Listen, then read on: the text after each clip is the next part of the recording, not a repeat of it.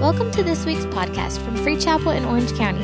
We hope you enjoy this message. For more information, check out our website at freechapel.org. I'm going to jump right into it. The title of my talk tonight, if you're taking notes, if you do that, it's called Identity Theft. Identity Theft. And we're going to turn to Matthew, chapter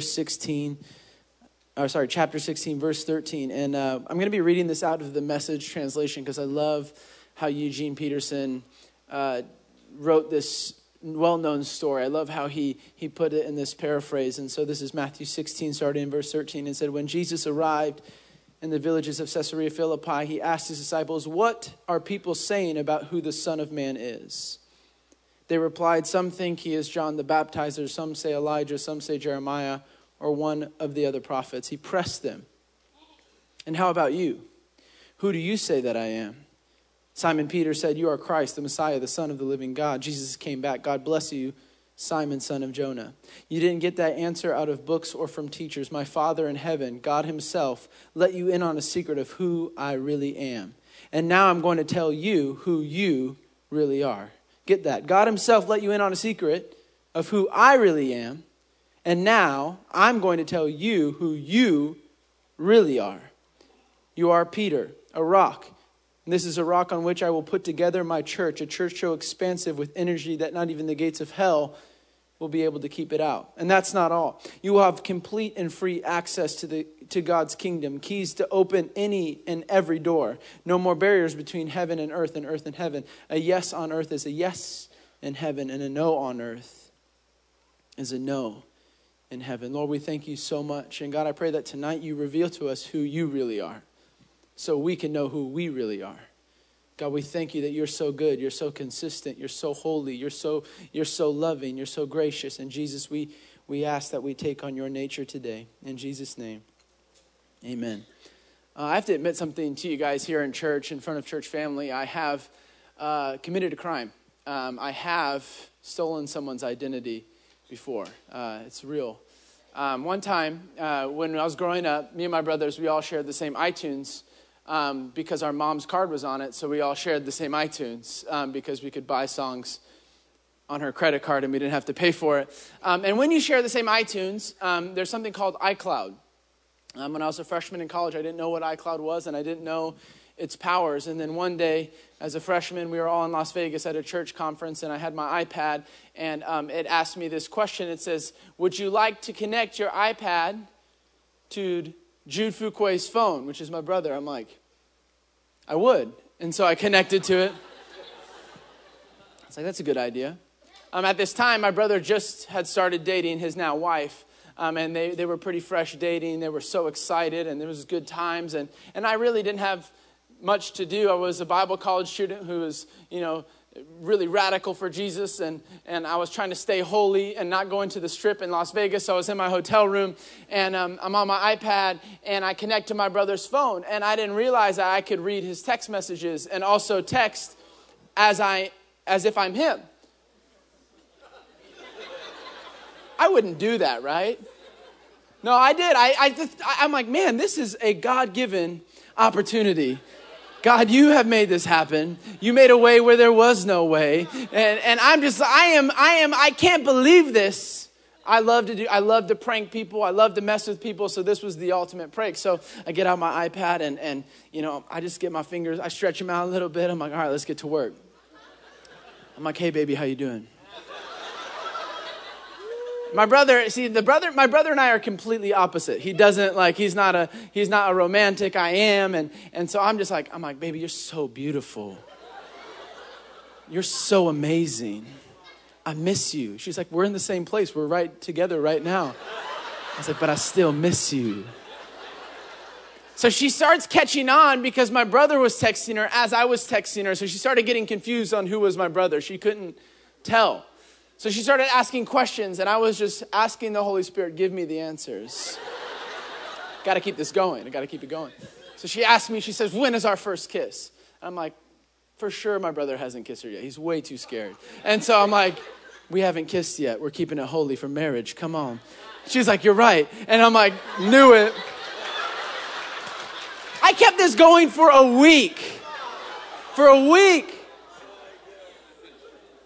One day I go into the office, and don't you hate it when you're about to tell someone something so funny and you want them to laugh at it, but then they like bring conviction on you? So I was talking to someone on my dad's staff. I'm like, this is the greatest prank I've ever done. This is so hilarious. She's like, how would you feel if someone did that to you? And I was like, not very good. I realized that I was creating confusion with who she was talking to. I know this is a funny story, but it actually does apply to what we're talking about tonight, because we see this conversation with Jesus and his disciples, and really it's one of the most, if not the most powerful revelations that anyone ever has in the Bible with Jesus. These disciples had been walking with Jesus for 3 years. They had seen him do miracles. They had heard him teach in the synagogues. And they had heard about who maybe he said he was and what other people thought. Some thought he was going to be this Messiah that would create a political uprising and take over, and the Jews would reign. And some say he was a prophet and someone who was doing miracles. But that's not who Jesus claimed to be. So Jesus is having this conversation, and he begins to ask this very, very serious question. He says, who do people say that I am? And the Bible, when it says I am, because throughout the Bible it will use this statement, I am, I'm the great I am. What it's saying is it's actually speaking to God's character, God's nature, God's identity. Jesus wasn't asking this question because he was insecure and didn't know who he was. He wasn't asking them and saying, who do people say that I am, because he wasn't sure. He was asking them a question to see something. He was asking them a question because he knew what they cared the most about. Who do people say that I am? What are people saying about me? He understood that there was something going on within these disciples where they begin to have this inner struggle of questioning who Jesus was. They were allowing the voices around them, the circumstances around them, to begin to determine who God was more than what Jesus was saying. He had this question. He wasn't asking it from insecurity. He was asking it to address an inner dichotomy and inside of each and every one of us every single day. We always face these struggles in life when what we see, what God has done, what we've heard God say, what people say in church, and it does not line up with our experiences or maybe the voices around us, and we begin to question, is God really who he said he is? Is God really who he said he is? Because of our circumstances, because of the voices around us, we allow this confusion to come in, and we don't know who's talking to us anymore. We don't know who's talking. We begin to confuse the voice of God with the voice of others. We begin to confuse the voice of God with the voice of our feelings. We begin to confuse the voice of God with our bank account. We begin to confuse the voice of God with our diagnosis and our health. We begin to confuse the voice of God with the circumstances in life, and we begin to forget about who God is. There's this inner struggle that Jesus is addressing. He's saying, who do people say that I am? And why is he asking this? Because he knows that's what the disciples cared the most about. See, these guys had given up everything to follow Jesus. They had given up family, they had given up work, they had given up money, they had given up everything. And they're about to throw in the towel because they're saying, is this really the guy that we thought we were following? Is this the Messiah, or is this just some prophet? Is this just another guy who's just doing miracles and stuff? Or is this actually the person who's going to bring us our salvation and bring us our redemption and be the Messiah that he said he was going to be? And Jesus says, who do people say that I am? And when they answer, said some say prophet, some say Jeremiah, Elijah. But then quickly he answers it. He asks another question. He says, who do you say that I am? Do you know why he asked that question right after? Because he wanted to see, did the circumstances in life and the opinions of others change how you viewed me? He asked first, who do people say that I am? And then quickly he follows that question up with, who do you say that I am? Has your opinion of me changed? Has your perspective of me changed? Do you still know who I am in your life? Just because maybe the circumstances don't line up with what you've been taught, or maybe things aren't going the way that you thought they would, or maybe the voices in life are negative and they're bringing you down. Do you still see me as the person that I said I was? Do you still know who I am?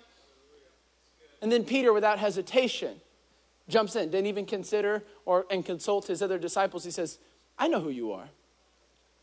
You're Christ, you're Jesus, you're the Son of the living God, you're the Messiah, you are it. And Jesus gets so pumped. He says, awesome.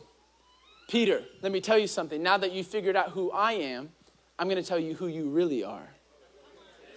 I'm going to tell you what your real identity is. See, there's something about I am. There's something about God's true nature and God's identity, because when we can find out God's nature and God's identity, we actually can begin to take on that nature and that identity for ourselves. We can never find our true identity unless we find out who God's true identity is. Some of us, we have grown up not knowing who we really are, even though we grew up in church, because we have never had a true revelation of who Jesus is. Because look at what Jesus said to Peter. He said, Peter, you cannot learn about who I really am through books, through teachings, through having knowledge. It has to come through God, my Father, through the Holy Spirit. He has to reveal who I really am to you. And until the Holy Spirit reveals God's character and nature to us, we will never be able to know who we really are.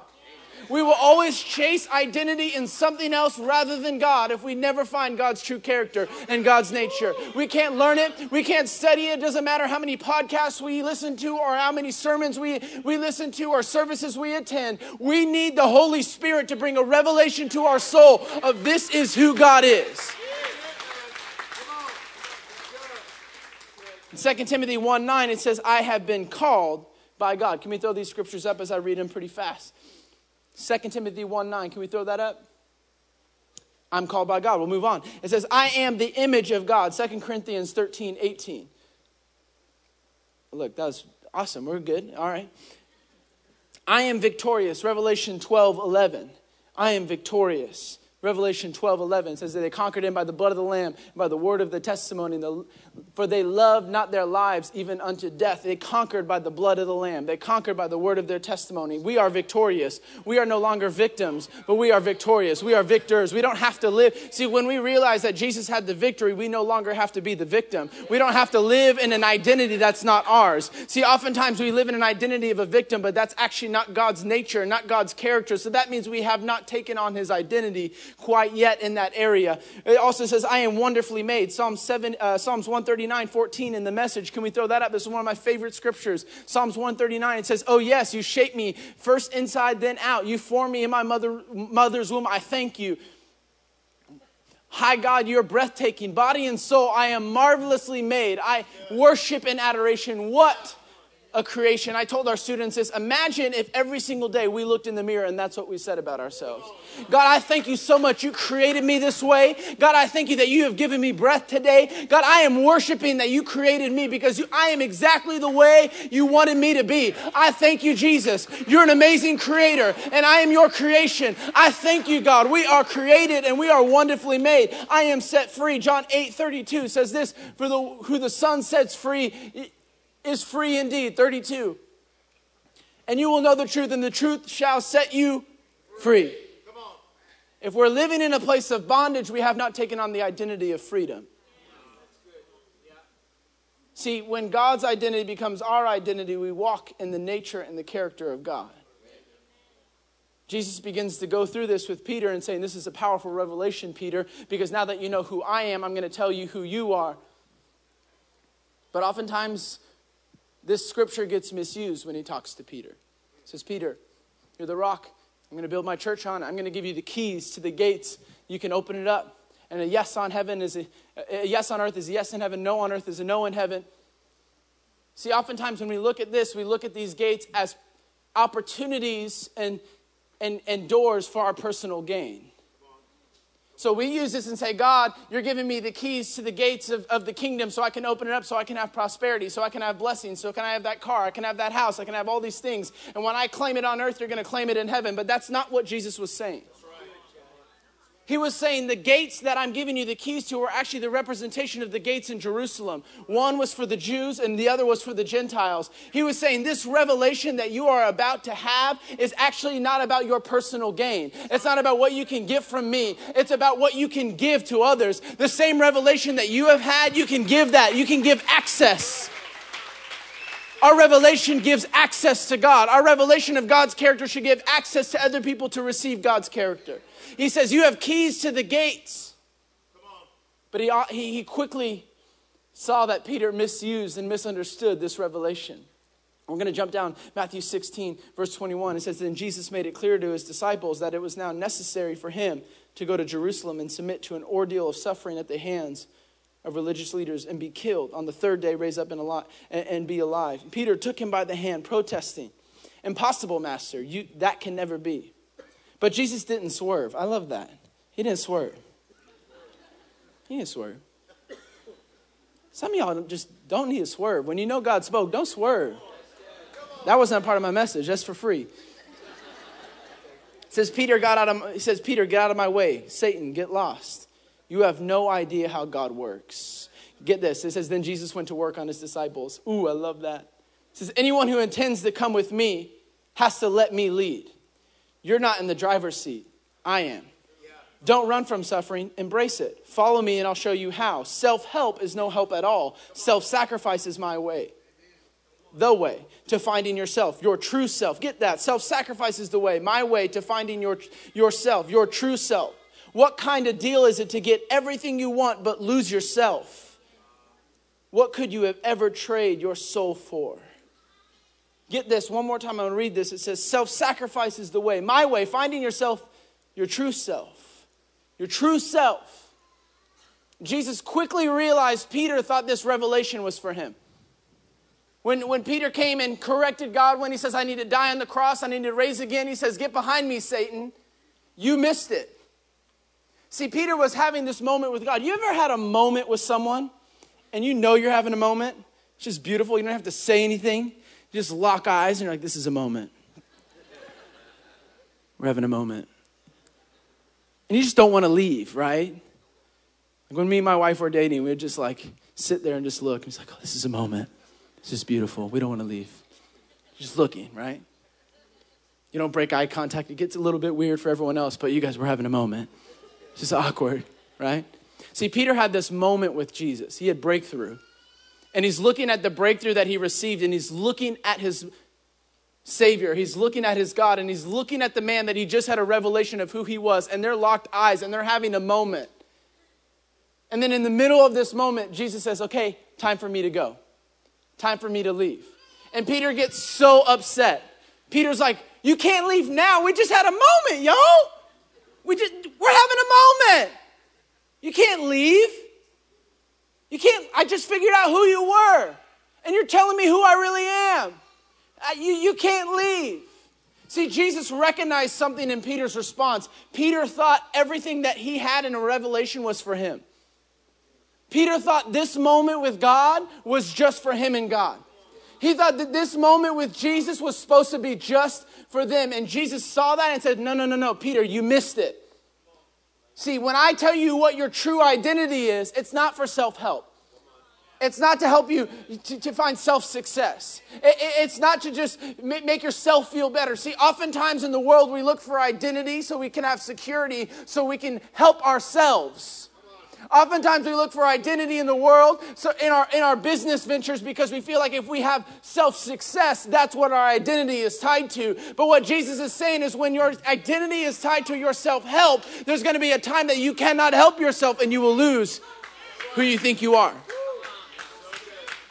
He's looking at Peter and saying, your identity is not found in something that you can help yourself to, Peter.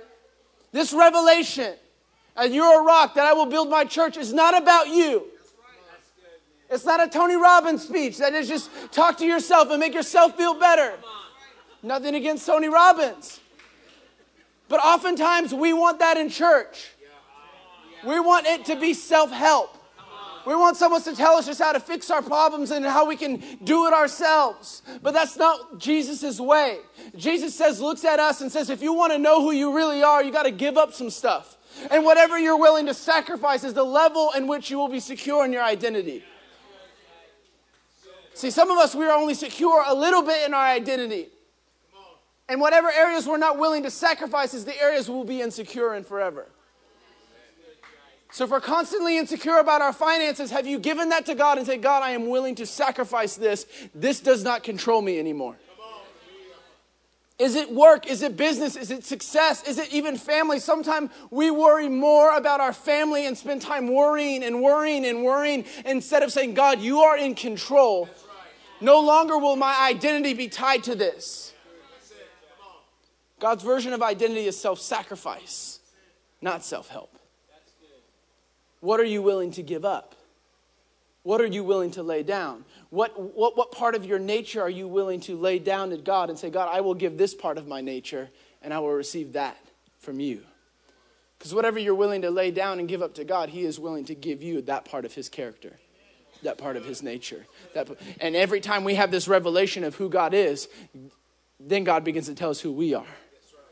See, identity can't be learned. That's why it's so difficult to quantify. Oftentimes we talk about identity and we always speak to it as a younger generation. I'm a youth and young adults pastor, so I understand the struggle in our younger generation about their identity, but I don't think it's just a young people type of problem. I think as we get older, we just learn how to mask where we are insecure and we don't have identity in. And there's something to say about someone who's willing to say, you know what, maybe I don't have my identity in this area. Maybe I don't have freedom that I thought I did. See, it's not just a young person problem. Identity is a people problem because we have the propensity and the natural inclination to try to self-help ourselves. We try to figure out a way to get us out of our problems. We try to find the American dream that we can do it ourselves and we can get the house and we can get the family and we can get the bank account. And we think if we can get all of these things, then we'll be secure. See, look at how our society is built. It is built off self-help. From the time that you are a little kid, they begin to identify you by what you want to be, what your occupation is. Say, what do you want to be when you grow up? Well, I want to be a firefighter. Well, what happens when you grow up and you become a firefighter? Guess what? You have to work that job. Then you work that job for 40 years and guess what? Then you retire. We live for the benchmarks. Because we think the benchmarks are the thing that gives us identity and stability. So forever we live for a benchmark saying, when I get there, I'll be secure, I'll be fine. When I get to retirement, I get enough money, then I'll be fine. If I can save up enough money, if I can get, and all of these things, and then we get to that benchmark and it fails, and then we're like, well, that didn't work, so let me try to self-help here and self-medicate here and do this and do that and do this. And we fight this identity issue for the rest of our lives because it is a difficult thing to quantify. Yeah, that's right. Yeah. Come on. Because identity is only found in whatever you're willing to sacrifice. So there's something to say about self-sacrifice. There's something to say about, you know what, God, my life is not my own anymore. God, my finances are not my own anymore. My time is not my own anymore. God, my prayers are not about me anymore. It's not about my petitions, about what I need. God, I'm praying for other people because I know that if you can move in their life, I'm going to begin to see how you see them. And I'm going to begin to take on your nature and your character. God, I need you. God, I need you. See, whatever we're willing to sacrifice is the area that God is willing to give us access to his identity. See, God is not having an identity crisis. God is not insecure. God is not up and down. It says he's the same yesterday, today, and forever. His holiness is really what makes him God. And holiness cannot be achieved through self-help. It cannot be achieved from just trying and doing better. There's something about giving up our nature, and Peter missed something in this revelation. One of the greatest conversations in all of history. And he missed the point. How often is that our problem in church? We are talking about the greatest person to ever walk the planet, our Savior, our God, who sent his Holy Spirit so we can have access to him. But oftentimes we miss the point. We sit in here every week thinking, God, how can you help me this week? Instead of saying, God, let me gain perspective and how can I further your kingdom? How can I help you this week? God, where can you use me? God, how can I be used in my workplace? How can I be used in my family? Maybe that habit that you have that God's been asking you to give up is because he wants you to bring freedom to somebody else. Maybe that phone call that you want somebody else to make for you to bring comfort, God is asking you to make that phone call to bring comfort to somebody else. Maybe the things that we're begging for and asking for, God is waiting for us to lay it down and say, you know what, God, if I never get what I'm asking for, I will give what you're asking me to give.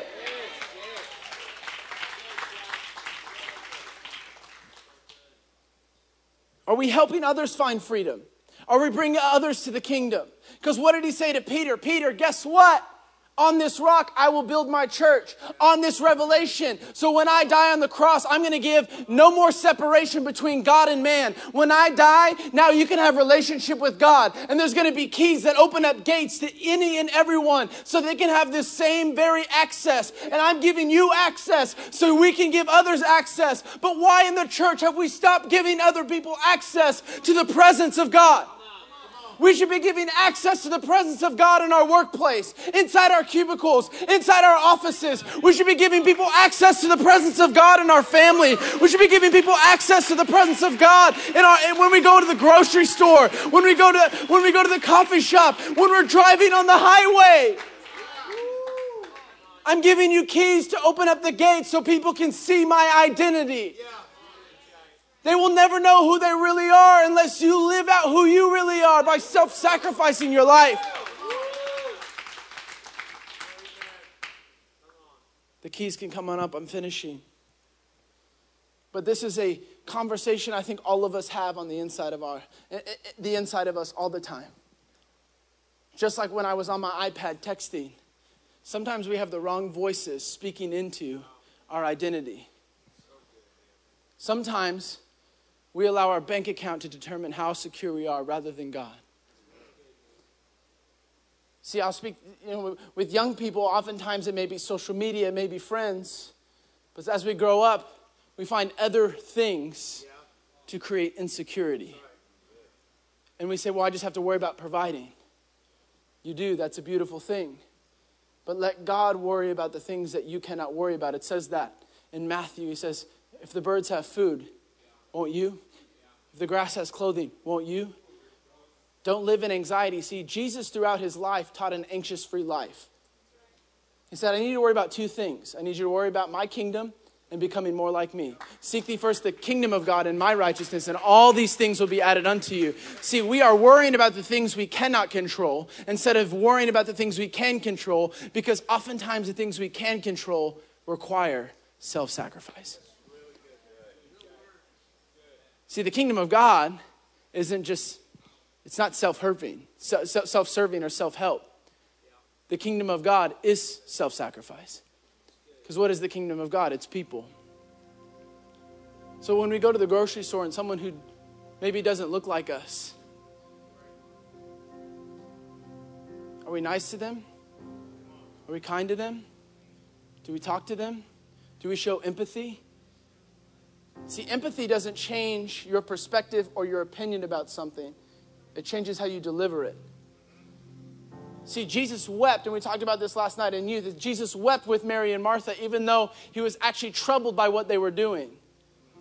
It says that they were crying and they were weeping, and it says they were troubled because they weren't believing, is what the theologians say. But he wept because he felt with them for a moment that they were broken.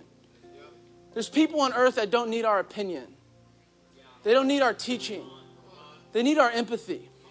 They need us to sacrifice our intelligence for a moment and just say, you know what? I'm going to love you for where you're at. I'm going to listen to you. I'm going to care for you. I'm going to buy you lunch. Imagine that. I'm going to buy you coffee. I want to talk to you. I want you to tell me what you're going through. I want you to tell me what you're feeling. We sacrifice our intelligence and we sacrifice maybe our biblical knowledge for a moment. That doesn't mean we don't believe what the Bible says. It means that just maybe for a moment we don't have to share it. We just love someone. Because the revelation of God's character will shine through. He's saying, Peter, don't you get it? What you just got isn't for you. It's not about what name it, claim it. Blab it, grab it, all that stuff is beautiful, but that's actually not what Jesus was saying in this verse. He was saying, your yes on heaven, your yes on earth is a yes in heaven, your no on earth is a no in heaven. Can we not begin to cry out for our city and our town and the people who are lost and say, God, we're going to have a yes in Irvine. The enemy, no longer is the enemy going to have Irvine. No longer is the enemy going to have Orange County. No longer is the enemy going to have my family. No longer is the enemy going to have my workplace. No longer is the enemy going to have my identity. Because God, I'm sacrificing. I'm using the keys to the gates and I'm opening them up and saying, come on in. Whoever needs it, come on in. Doesn't matter where you're from. Doesn't matter what you're struggling with. We have a God who wants to give you identity. We have a God who wants to give you security. We have a God who wants to change your very nature. And all of this was made possible when Jesus died on the cross. The greatest picture of self-sacrifice ever, because he did not deserve it. See, oftentimes we want to justify our sacrifice, maybe with ulterior motives. If I sacrifice, maybe they'll give me this. If I give this, maybe I'll get back. Jesus didn't have ulterior motives. His only ulterior motive was love for you and I. His only ulterior motive was healing. His only ulterior motive was access. He said, I'm going to die, no strings attached. If you choose to not believe in me, guess what? I still died for you. If that person chooses not to respond to your text, can you still reach out? If that person argues with you and beats you down, can you still love them? If that person disagrees with you, can you just encourage them? Can you be a listening ear, even when you're frustrated?